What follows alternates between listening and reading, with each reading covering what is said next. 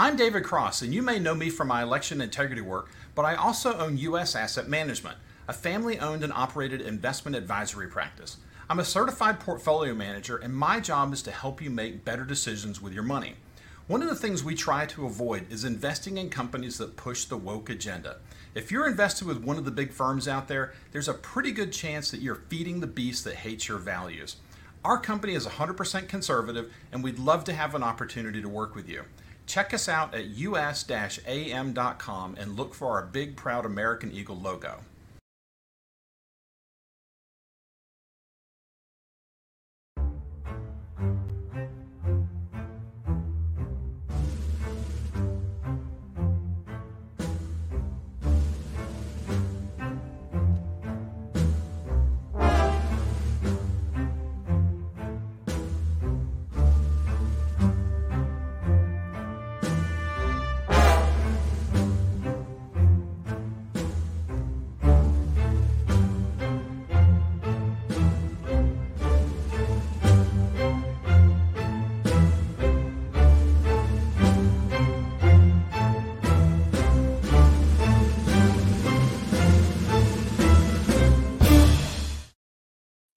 Hi, everybody. I'm Christine Dolan, and this is our Globalist in Plain Sight show every Sunday. And sometimes we talk about COVID, the WHO, what's going on in Israel. But today we're going to pivot.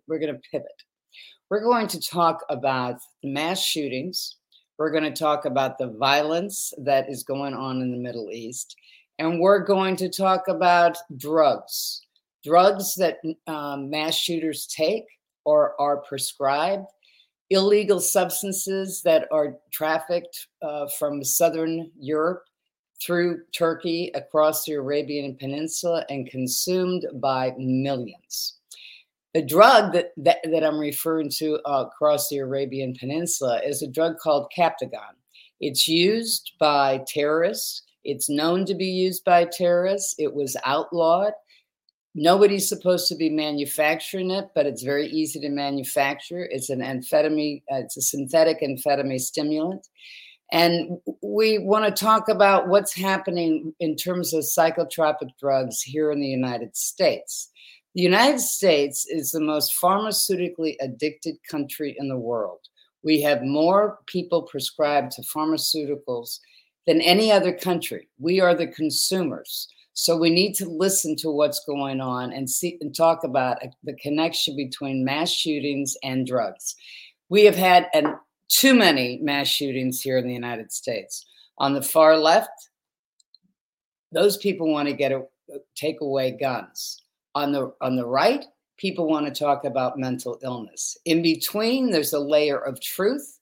And what people don't understand is we need to ask about what is going on with mass shooters, not necessarily if they're racist, if they're crazy. We have to dive deep and say, are they on any prescriptions that can cause an episodic incident that results in mass shootings?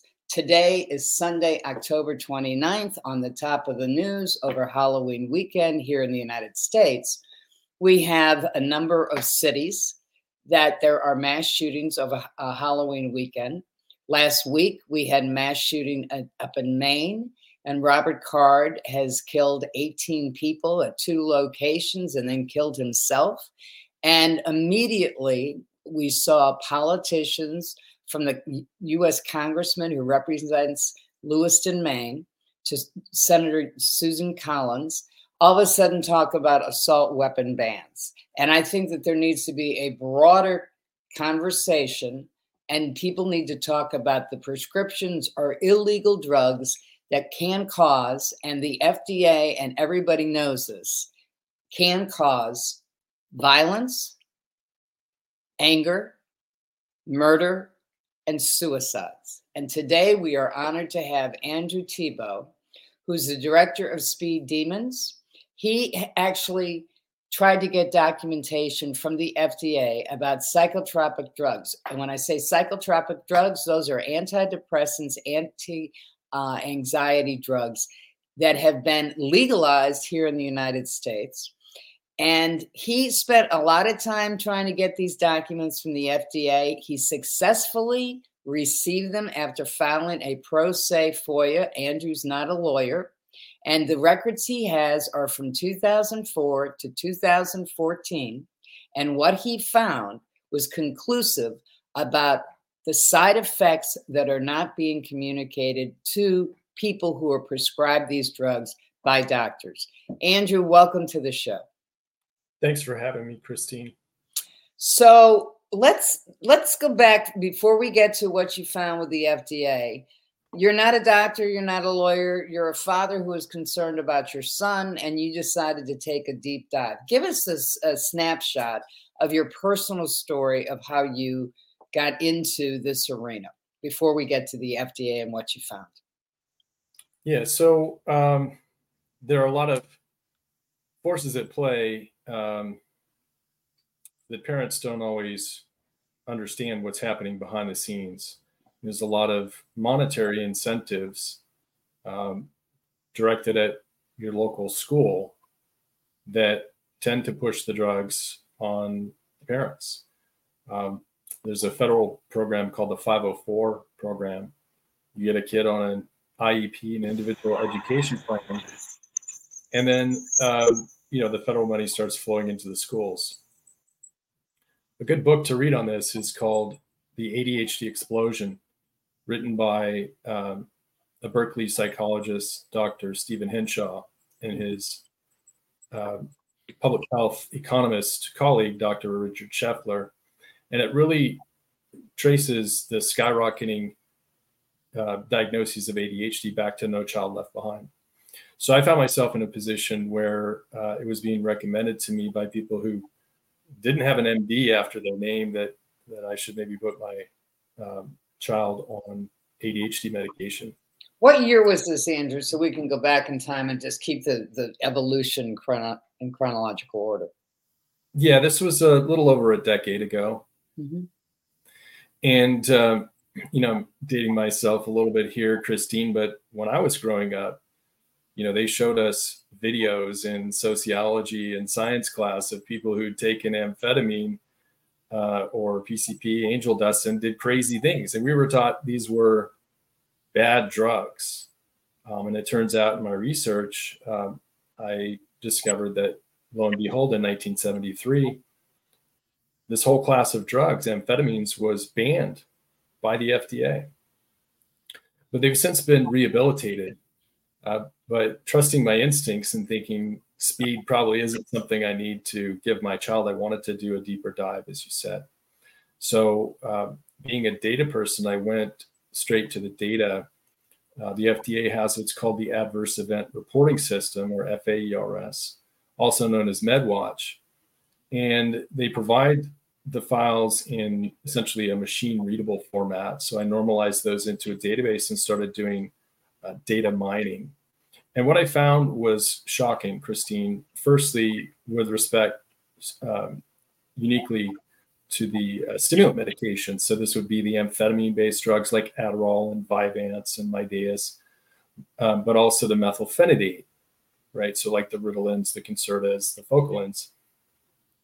There were 300 children that had died on medication.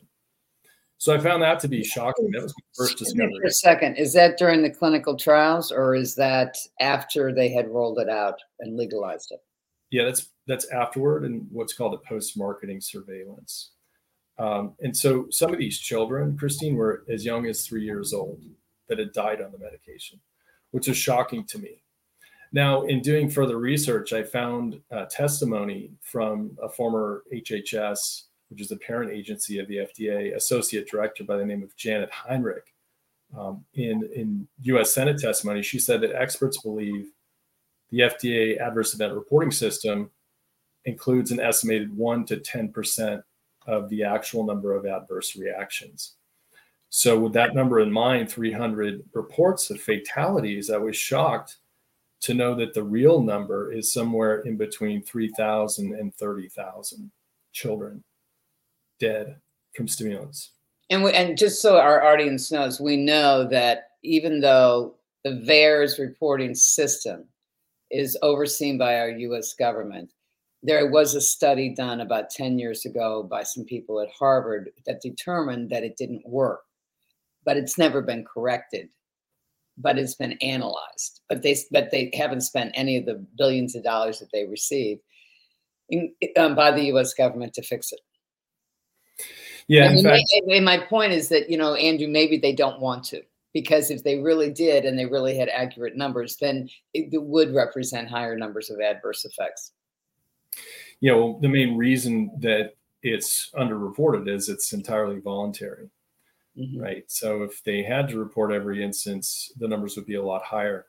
Now, I should note that the process that I used was very similar to an article that was done, you mentioned Harvard, by Joseph Glenmullen, who's a Harvard psychiatrist, along with Thomas Moore et al. And it was published in PLOS One, and they essentially looked at the same data and found a link between 13, I believe it was, different drugs and violence. But I wasn't there yet. That's putting the cart before the horse. I was simply looking at, hey, are these drugs something that I should be giving to my child? So after finding these fatalities, I thought to myself, okay, this is just stimulants. What about all the other psychotropic drugs that are given to children and adults? And so I expanded my search. And mind you, Christine, there's no single list of all psychotropic drugs. So I had to compile that myself. And I ended up with a list of about 400 different drugs, including the brand names and the generic names. And so I started mining the data for that. And what I found was equally shocking. There were just under 1,900 fatalities. These are all pediatric fatalities, mind you, Christine. There are literally tens of thousands of adult fatalities related to these same drugs. In fact, if you Google it, psychostimulants is second only to opiates in terms of overdose deaths in America. Tens of thousands of people are dying from these drugs. That's why they showed us the videos back in the day in middle school. And that's why they were banned in 1973. But what I found was there were 1,900 fatalities. Children, some of them just had taken, I think the maximum that I'd seen was over a dozen medications. You get into what's called polypharmacy. And so that's mind-numbing. You're talking anywhere from 19,000 to 190,000 children in this country alone who've died on psychotropic medications. It's scandalous. And to the skeptics who think, well, no, that can't be. Remember, I'm talking about hundreds of different psychotropic drugs, whereas there was a single drug, Vioxx, which the FDA's own epidemiologist estimated 135,000 people died from. Right, they had heart attacks, and they knew about it ahead of time. By the pharma and the FDA knew about that risk. They most certainly did. And so as I dug deeper into these fatalities, with respect to the stimulant drugs, if I told you a middle-aged man who was doing methamphetamine or cocaine keeled over of a heart attack, you'd say, well, yeah, that's what they do, those types of drugs, right? There's a heart risk.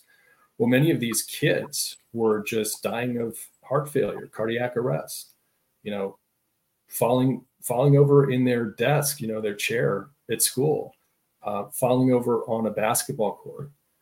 And then as you expand it out, there were things like hepatotoxicity, right? Where the liver, which, has the enzymes that process these drugs, just shuts down. For kids on 5, 6, 7, 8 different drugs, that can happen. With the antipsychotics, they have a thing called neuromalignant syndrome, and that can kill you dead. What is that? Well, it's typically associated with the second generation, or what's also known as atypical antipsychotics, and it's fatal. There's another class of drugs called mood stabilizers that are associated with something called Stevens-Johnson syndrome. And Stevens-Johnson syndrome, when it progresses to, I think it's 30% of your body, it then turns into toxic epidermal necrolysis. And as the name suggests, your skin basically dies and peels off. The way you treat those people is in a burn center. They look like a burn patient. It's a horrific death. So all these things were in there, Christine. And then I saw. Why would anybody manufacture, approve, and distribute and prescribe a drug that could ultimately put a person in a burn unit if they had a bad reaction and their skin started falling off? The way I've heard it put, and it's very crass and callous, is it's the cost of doing business. We have heard this, the risk benefits with COVID, even though there's substantial evidence. I mean, you'd have to live under a rock, but a lot of people choose to live under a rock, and I understand that. I don't accept it. But we now know that there was a plethora of evidence about myocarditis very early on in 2021, and the documents and the communications under FOIA have proven that people, at the FDA, CDC, NIAID, it went up to the top, even that they were going to inform President Biden, Francis Collins at the NIH, Tony Fauci. They all knew about the myocarditis, but they didn't stop it. Yeah, some of the fatalities did occur during phase 3 clinical trials that I found. So as I progressed in my research in terms of the cause of death, which was all contained within the AERS, I saw a particular MEDRA term. Keep in mind, these are medical terms that they're using. And MEDRA is a glossary of medical terms. And the side effect that was listed was homicide. And I thought, okay, that's a mistake. And I just dismissed it out of hand because I didn't go looking at the data trying to find this, Christine. It found me. So then I saw it again, murder. And I thought, how can this be? And the third time I saw it, the light bulb went off and I thought, oh my goodness. So then I looked at the AERS and found that there was, between 2004 and 2014, as you pointed out, I found that there were 716 AERS reports of homicide as a side effect of psychotropic medications. So that was back in October of 2014. I made a Freedom of Information Act request of the FDA. And they dragged their feet, they kicked the can, and it was in August of 2015 that I filed a federal lawsuit. And it's not something that I took lightly. I prayed about it. I thought, if a tree falls in the forest and no one hears it, does it make a sound? Here I'd found this information. I knew the significance of it, but I thought if I don't do this, nobody's going to. And I did talk to attorneys. Believe me, going and filing a federal lawsuit pro se was not high on my list of things to do. But a couple of attorneys that I respected and talked to were looking for 6-figure retainer fees. And that's just not something that I was in a position to provide. So it turns out, Christine, if you've got $500, $400 to file the lawsuit and $50 to serve the attorney general and $50 to serve the U.S. attorney in your local jurisdiction, you got yourself a federal lawsuit. So that was an interesting episode in my life. It lasted 2 years, from August of 2015 through until finally, I believe it was July of 2017. So it was nearly a 2-year lawsuit. Well, let's find out, because those are always fun when people find themselves in that position. What did you learn taking those guys on pro se? I mean, how much did they put you through hell legally?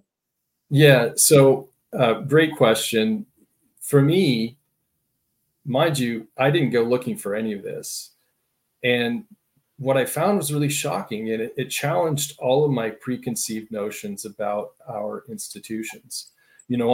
First of all, it turns out when you sue the federal government, the Department of Justice becomes this kind of sleazebag, my cousin Vinny defense attorney. And it doesn't matter what the federal government did, they will lie, cheat, and steal. And I saw them, lie in pleadings. And they knew they were lying. So that was a shock to see that the Department of Justice would defend unconscionable actions on the part of branches of our federal government in this case. And all you wanted was the documents, right? That's right. That's right. I didn't want anything that was a secret. They'd already given the metadata out in the form of ASCII2 and XML files, which I had normalized into a database. I just wanted the case narratives. Right? It turns out that there are case narratives where you can put more clues together. And that's what they were really closely guarding. They didn't want people to know that there was a relationship between these drugs and not only the mass shootings, but notorious murders ripped straight from the headlines. All right, we're going to take a break on this, Andy. And when we come back, let's get into some of the weeds of what you found, because obviously when you go up against Goliath and they push back and they don't want you to have anything, you know that there's something there. Just like in the COVID arena, when people tried to get the documents from the FDA and Pfizer, they first said, no, it's going to be 55 years. Then they're going to keep it for 75 years. I mean, for anybody who's in my line of work, we all knew immediately, oh, there's something there. And as it's been proven with the release of the documents, there definitely is there. And there's more there because a lot of the documents have been blacked out. We're going to take a break and come back and find out later on what you found. It's going to be a good day.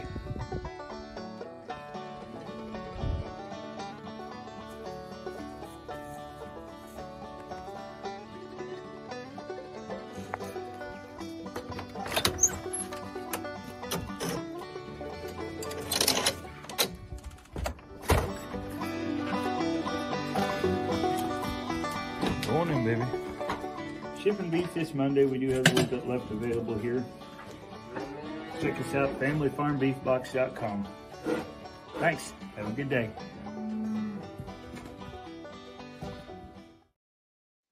All right.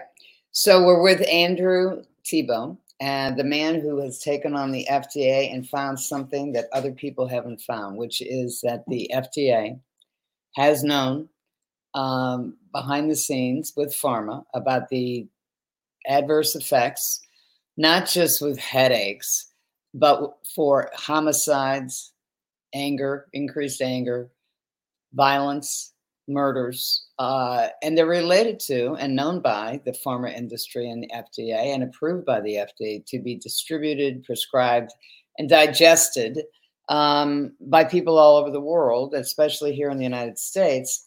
And it's going to increase because we will have, quote unquote, mental health clinics now in school coming out of this COVID experience, and they're targeting the kids. So, Andrew, this is a real shout out to the parents. They need to know what you found so that if, in fact, if depending upon the school district, if they want to push these drugs on children,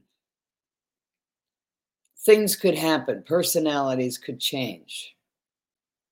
Anger issues, snapping at people, God knows what else. What did you find when you got these documents that you knew something was there, then you finally got them around 2017 and put it into a nutshell in layman's terms so parents understand how scary this really is? Yeah, so what I found was, like I mentioned, the 716 cases, and these were homicides. All of the various classes of psychotropic medications were implicated. So your stimulant drugs, your antidepressants, your anxiolytics, your hypnotic sedatives, the antipsychotics, the mood stabilizers, all of them, had cases.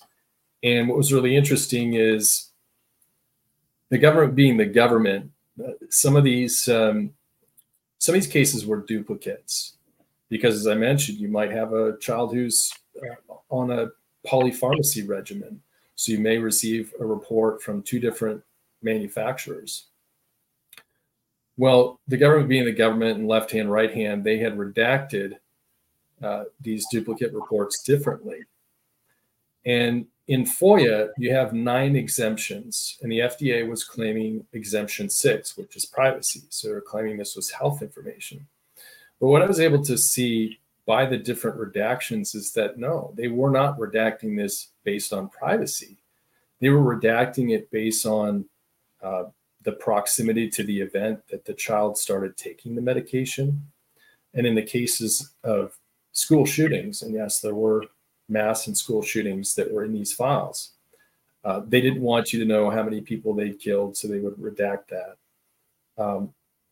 And so I filed a motion with the court, and it was granted for leave to amend my complaint.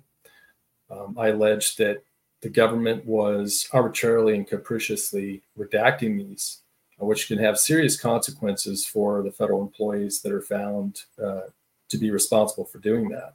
So that created consequences, and the judge granted my request. So that changed the ball game a little bit.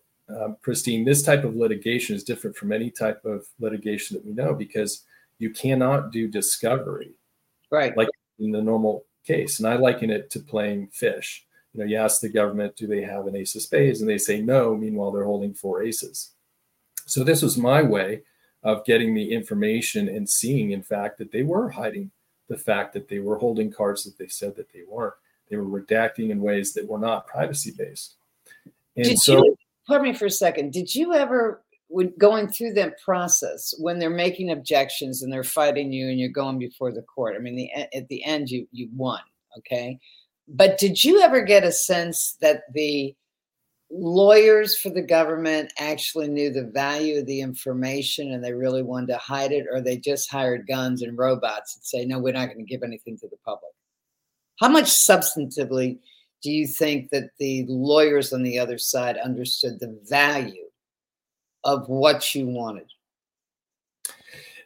I think they understood very well, because when I filed my motion for leave to amend and it was granted, I filed an amended complaint, and attached to my amended complaint were the files that they provided me as exhibits, as proof that they had, surreptitiously, arbitrarily and capriciously redacted this information that wasn't for privacy. So then I promptly received, and Christine, this isn't something you want to receive. I received a letter from the Department of Justice instructing me that I needed to delete the files that they had just given me. But they had assured me they were admitting that they might have made a mistake. Well, it then became the evidence that I used against them. Mm-hmm. And so, it was very ominous to receive that kind of a letter. And I didn't comply, right? I basically said, look, you had provided this and assured me that it was redacted in accordance with the Freedom of Information Act. So ultimately, the government decided not to seek a protection order. And they're kind of paraphrasing their words. They were afraid of a Streisand type effect, right? If they asked the court to then for a take back to cover it up, that it would be the cover up that would be the focus. Right. So long story short, we played a game of chicken and they blinked. I got all but 23 files, either lesser redacted or unredacted. So those files, Christine, are available right now for any of your viewers to research themselves at a site called murdermeds.com. So you can look up any medication that your child may be prescribed and see if there is any link to homicides. Mind you, Christine, these are just homicides.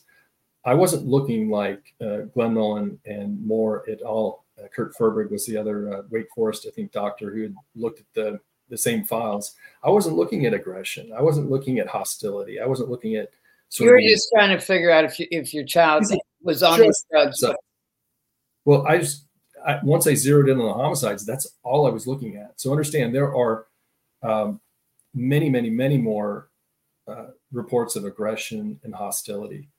So I think that the biggest finding from the lawsuit, besides the files themselves, which your viewers can now look at for themselves, is two things. One is the FDA and what's called a Vaughan index. So because there's no discovery, to substitute for discovery, the defendant, in this case, the FDA, has to vouch for the fact that these have been properly redacted or withheld in accordance with FOIA.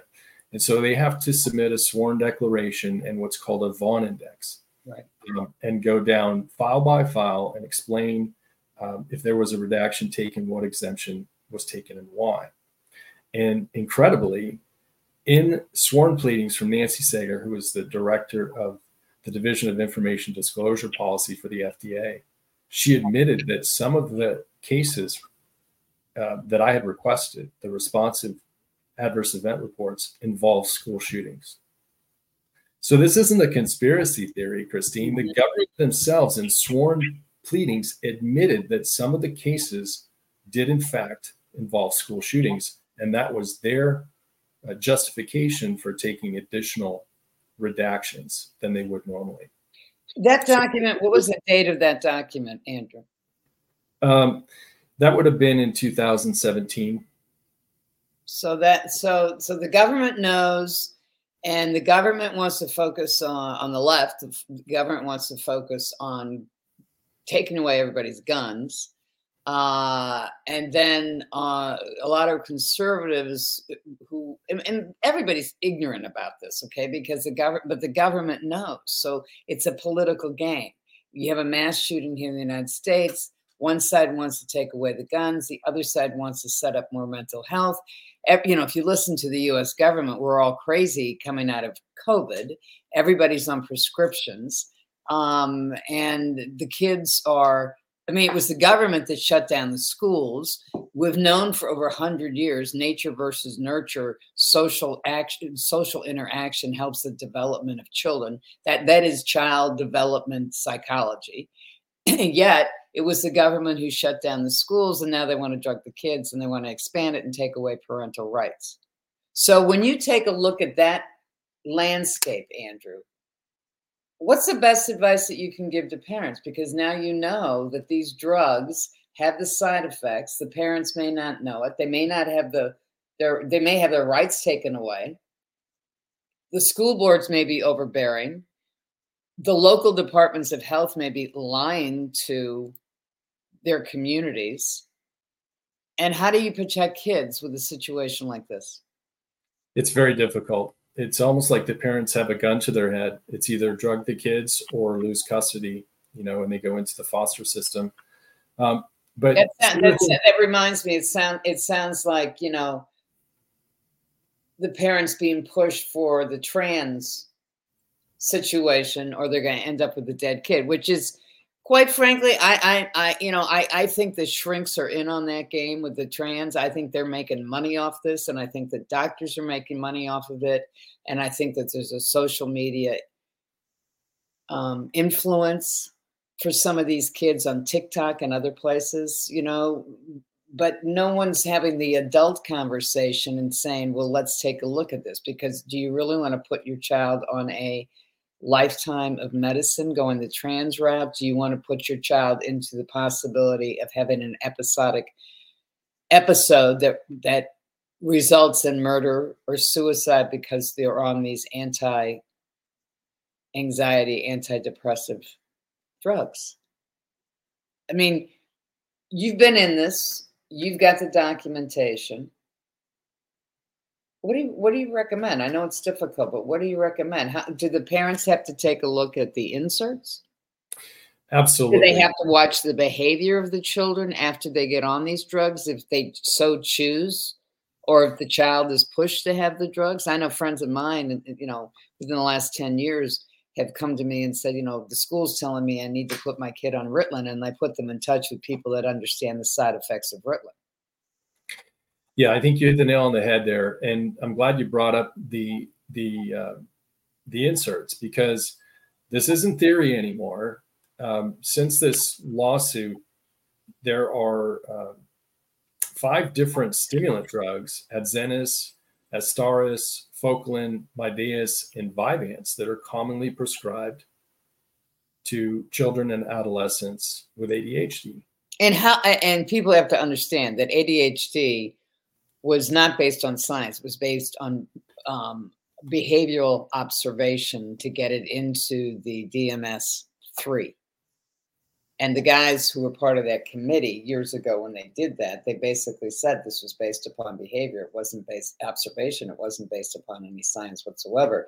They have ADHD, as a disorder diagnostic. I mean, the whole, I guess what I've been thinking about is the upside of coming out of COVID has ripped the veil of corruption and the coziness between pharma and the US government for legalizing something that hurts people. I call it corruption.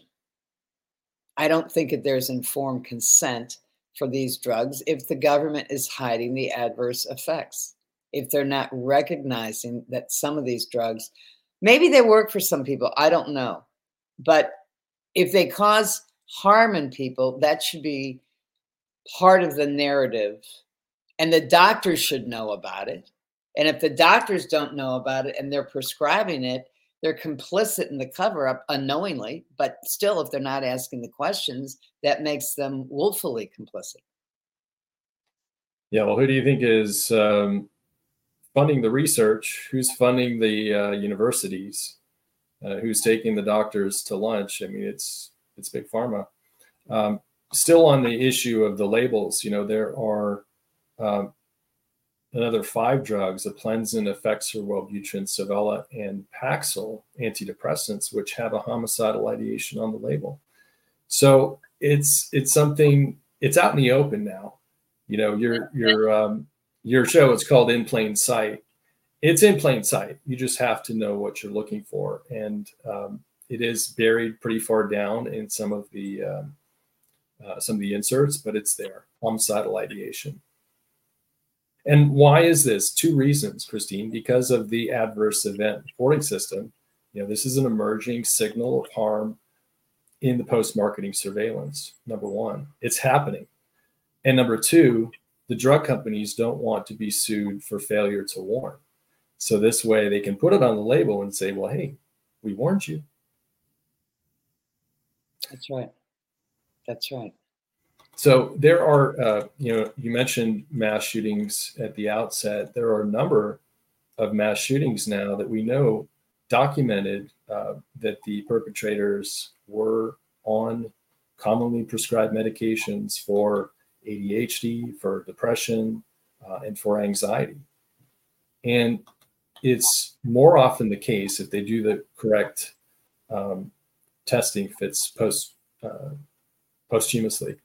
Either an HPLC or an LCMS is going to be the test. In the case of the Covenant shooter in Nashville, they did what's called an ELISA, which is really no better than an employment screening. You're testing for drugs of abuse rather than therapeutic use. Mm-hmm. If you look at the tests that were done, say, on the Vegas shooter, Stephen Paddock, on the Sutherland Springs shooter, Devin Patrick Kelly, or on Connor Betts, the Dayton shooter, you find that they have therapeutic levels of psychiatric medications in their system. And in fact, it explains a lot. And it's interesting. At the beginning of the show, you were mentioning Captagon, and I think you're right. There is an intersection between the horrors that we've witnessed recently transpire in Israel and the horrors that some of our kids in high schools are facing. Well, I guess if we sit back and just observe, what is reality, and when people commit these heinous crimes, when people commit mass shootings, like Robert Clark did in Maine. I mean, I don't know why anybody's not asking why did this guy go off his rocker? And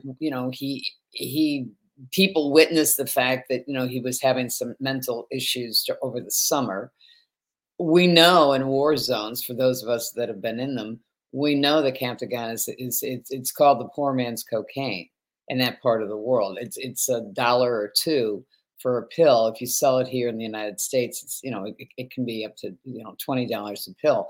But we know it's a stimulant. We know that it's not concentrated just with terrorists. It's a stimulant for euphoria, and and they found it in the pockets of some of these dead Hamas bodies that were left behind in Israel after the attack on October 7th. And that really, I've known about this for years because I've been in the business for a long period of time, spent a lot of time overseas. And it is used by terrorist groups, and it gets people, riled up. And I've always said that when you get to the atrocities, I'm not talking about the rockets but people who go in and behead, you don't do that same. Rwanda, 1994. People were walking around dressed in banana leaves, on hooch or whatever they were on, with machetes and killing their neighbors and family members that came from a different tribe. When you talk about what goes on, even going back to the Ottoman Empire, when heads would be beheadings would happen and they put the heads on spikes. I mean, that's barbaric behavior, but we're seeing barbaric behavior in the 21st century, and we're seeing a level of violence, and we're seeing drugs in the center of this. Now, Andrew, you and I first met face to face over the summer down in Tennessee, in Nashville. We were down there to talk to some of the members of the legislation at the state level, to educate them about these drugs as a factor of investigative, to figure out what kind of policy should be created by some of these lawmakers. And many of them are clueless about it. What do you foresee, or is it just too big of a hill to climb? What do you foresee in terms of educating these people?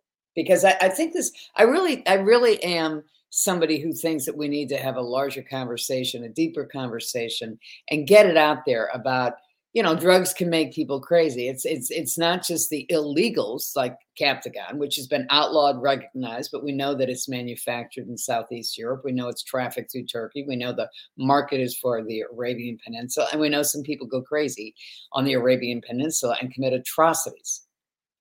So we know what happened. We know that there's a level of violence in schools, and, every sheriff, law enforcement official I talk to, not always the school board members will admit this, but the law enforcement knows about the uptake and violence in middle schools and high schools across the country.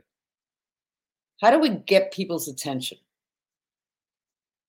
Yeah, well, you've made a lot of really, I think, on-target observations. There are a lot of parallels between what's happening in the Middle East. I know from my own research that the authorities in France found in the residence, or the temporary residence, that the Bataclan and the Saint-Denis terrace, that they found Captagon there.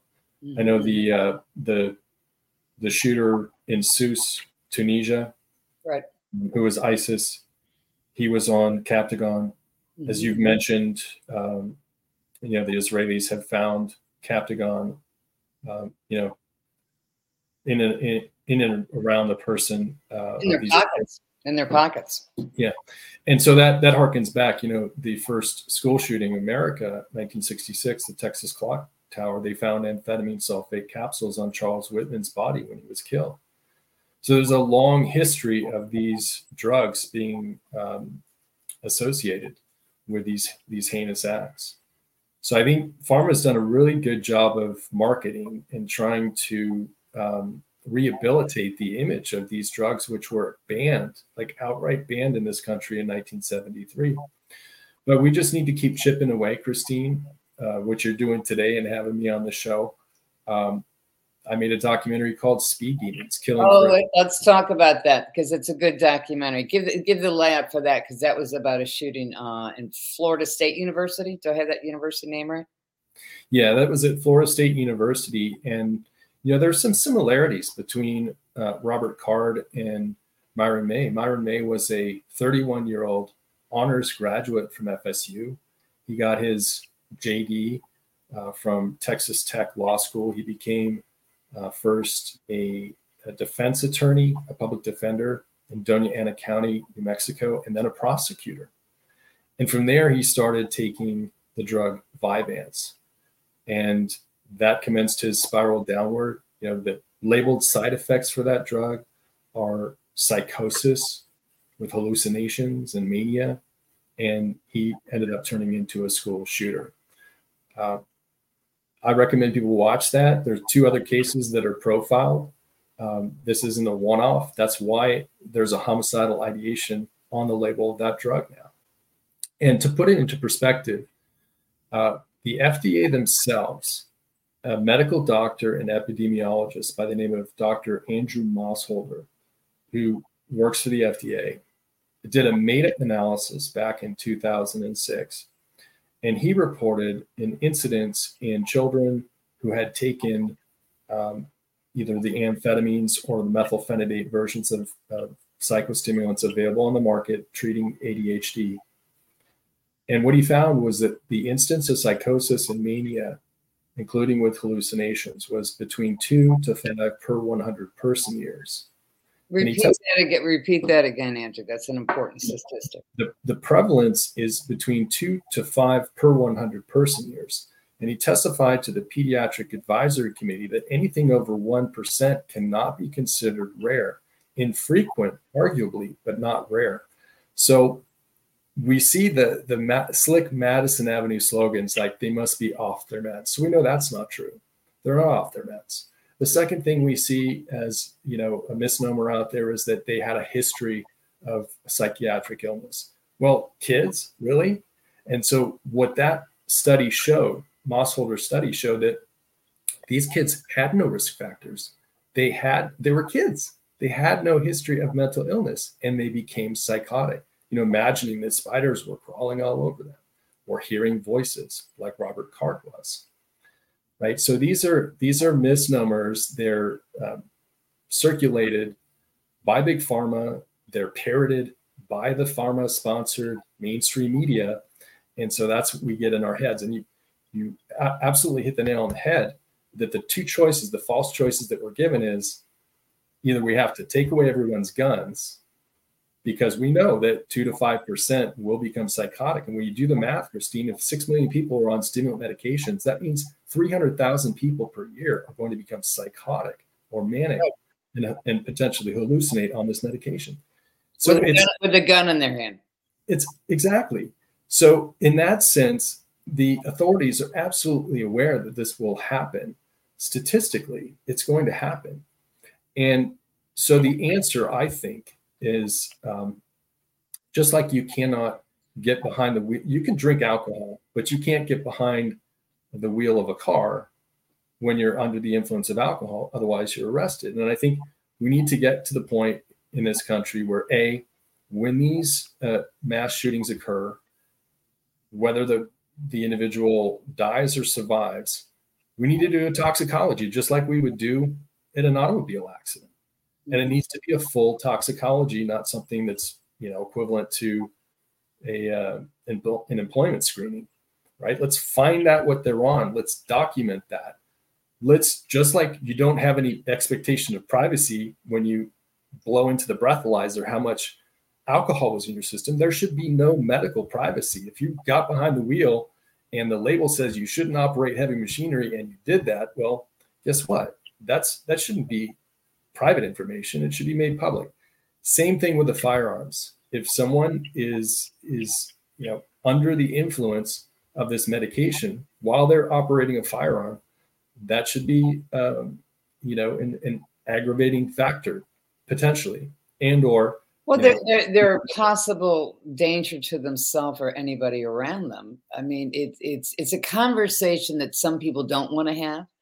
But it's a conversation that is necessary. It's almost imperative now, because we have so many people on these medications, and they do not have informed consent, and they might be, quite frankly, brain dead and not even read the insert because they believe in the medical divinity of the white coat. So if the doctor says this is what you need, if the nurse says this is what you need at the school, if the parents don't have a choice, I mean, that it's like the internet. Once it walks through your door, you can't get it out of your house. Well, if you have this type of model where the parents don't have a say, but they read the inserts, but they can't say no because the school board says, no, you can't, because pharma is throwing money at this to market and target kids. I mean, we've lost all control of protecting one another. Yeah, well, your introduction to the show is very ominous, but I think it's very appropriate, very apropos, because there is a tightening of the noose that's happening. Mm-hmm. Parents' rights are being eroded. And like I said, there's a false choice. Either, you hear this, protect the kids, so we have to take everyone's guns away. Well, the farmer doesn't want it to come down to take the drugs out. No, of course not. In fact, the irony is on the flip side, they're saying we need more mental health, which in this country is synonymous with psychopharmacology, whereas that's the root of the problem. And so I think the ultimate, taking away of rights is the taking away of the right to life, liberty, and the pursuit of happiness. So the victims of the mass shootings have to be taken into account. Their rights were taken away. But that doesn't necessarily mean we need to take everyone's right to own a firearm away. Just to let you know, I don't have a horse in this race. I've never purchased a firearm. I've never even so much as discharged a firearm. But if you told me I couldn't own one, I probably wouldn't be too happy, right? But the reality is, people who elect to go on these medications, if you're so depressed that you need an antidepressant, if you're psychotic enough to where you need an antipsychotic, then I would argue you shouldn't own a gun. You should be separated from your firearm, right? And there are some that would claim, oh, that stigmatizes mental illness. No, it doesn't, because a mentally ill person, it's true, is more likely to be a victim of violent crime than a perpetrator thereof. However, we're not stigmatizing the mental illness. We're looking at the drug from a factual point of view and saying, look, even the label says it causes homicidal ideation. So if you elect, it's a choice. If you elect to go on those drugs that are labeled for suicide, black box warning for suicide, or a homicidal ideation warning, you shouldn't be able to own those guns as long as you're having that issue. So I think that's the solution, Christine. It's not to take everyone's firearms away. No, it's not. And that came up in the aftermath of, actually before they found Robert Clark's body. Susan Collins and the congressman from that area talked about the assault bans immediately in terms of a piece of legislation. But Susan Collins did say before they found Robert Clark's body that then they have this law. It's called a yellow law. It means that, if there's somebody in the community who's off their rocker, then people need to know, that own a gun. There is a mechanism in the state of Maine that you can actually take it away from them. And she even admitted that in this particular instance with Robert Clark, there was enough information out there to at least have a conversation with them. Well, see, I think that's where citizens need to really ask themselves, what is really going on? Because if you take, for instance, the Sutherland Springs shooter, Devin Patrick Kelly, the Air Force was forced to pay $144.5 million in a settlement to the families of the victims because they did not report Devin Patrick Kelly's history to authorities, civil authorities, so that he could be denied the firearm. Mm-hmm. Similarly, in Parkland, the FBI was warned not once, but twice about Nicholas Cruz. And they blew it off.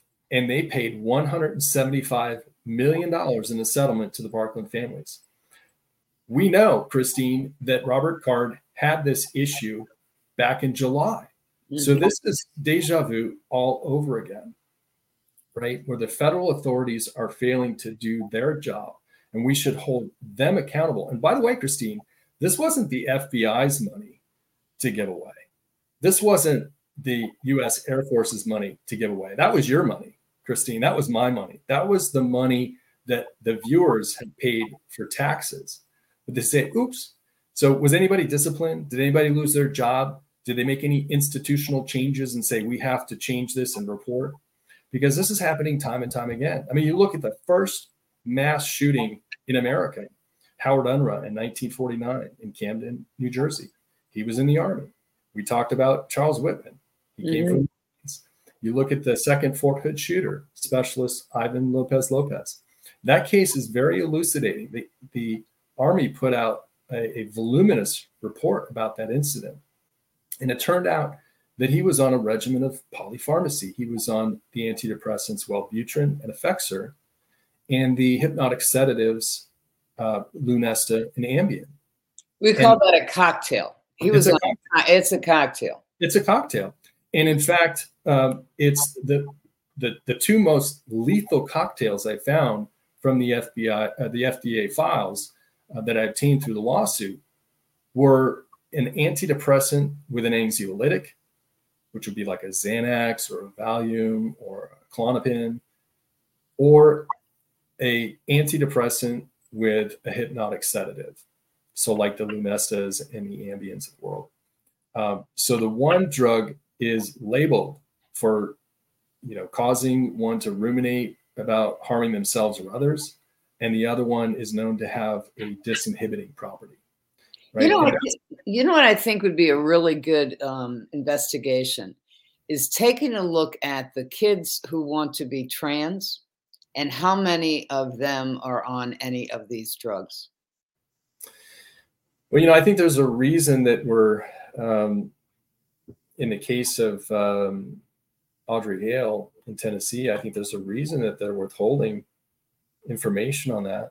I think there's some there. There's smoke, there's fire. And there may be more there and parents, because I think the question parents have to ask is, if your kid is going through this trans contagion, and if the child is in therapy, is the shrink, social worker, school nurse, whoever these people are, pushing any of these anti-anxiety or antidepressant drugs on those kids? And is that contributing to the fact that they want to make decisions that they mutilate their bodies? Because that's not normal either. I mean, in my generation, we were all against the, female genital mutilation, across Africa that was accepted in tribes. It's become outlaw in many of those countries. But, just the other day, I learned that Gambia, who had outlawed it, is now trying to decriminalize it. And I'm thinking to myself, we're going backwards, folks. We are absolutely going backwards. And there's something wrong with that. Andrew, we're running out of time. We're going to have you back, because we're going to continue this conversation, because, folks, we're going to talk about drugs, prescriptions in terms of these larger geopolitical issues, because people make money off of drugs, whether they're drug traffickers or whether they're pharmaceuticals. And if they're not if pharmaceuticals and these government agencies are not giving informed consent, we have a problem in society, because we're putting people at risk, people who are taking the drugs and people who are around the people taking the drugs. Andrew, you've got the last word. We've got about a minute left. Well, thank you so much, Christine, for having me on the show. I think it's an important discussion. Parents need to educate themselves. One way you can start to educate yourself is to watch Speed Demons: Killing for Attention. It's available on many streaming platforms, and it's eye-opening, the information that I was able to obtain both from the FDA but also from other public records. Absolutely. It's a good documentary, and it's informative. That's what people need to understand. And it is posted with this interview on our site. Andrew, Thibault, thank you very much. We will have you back. I'm really honored to have you today. Thank you, Christine.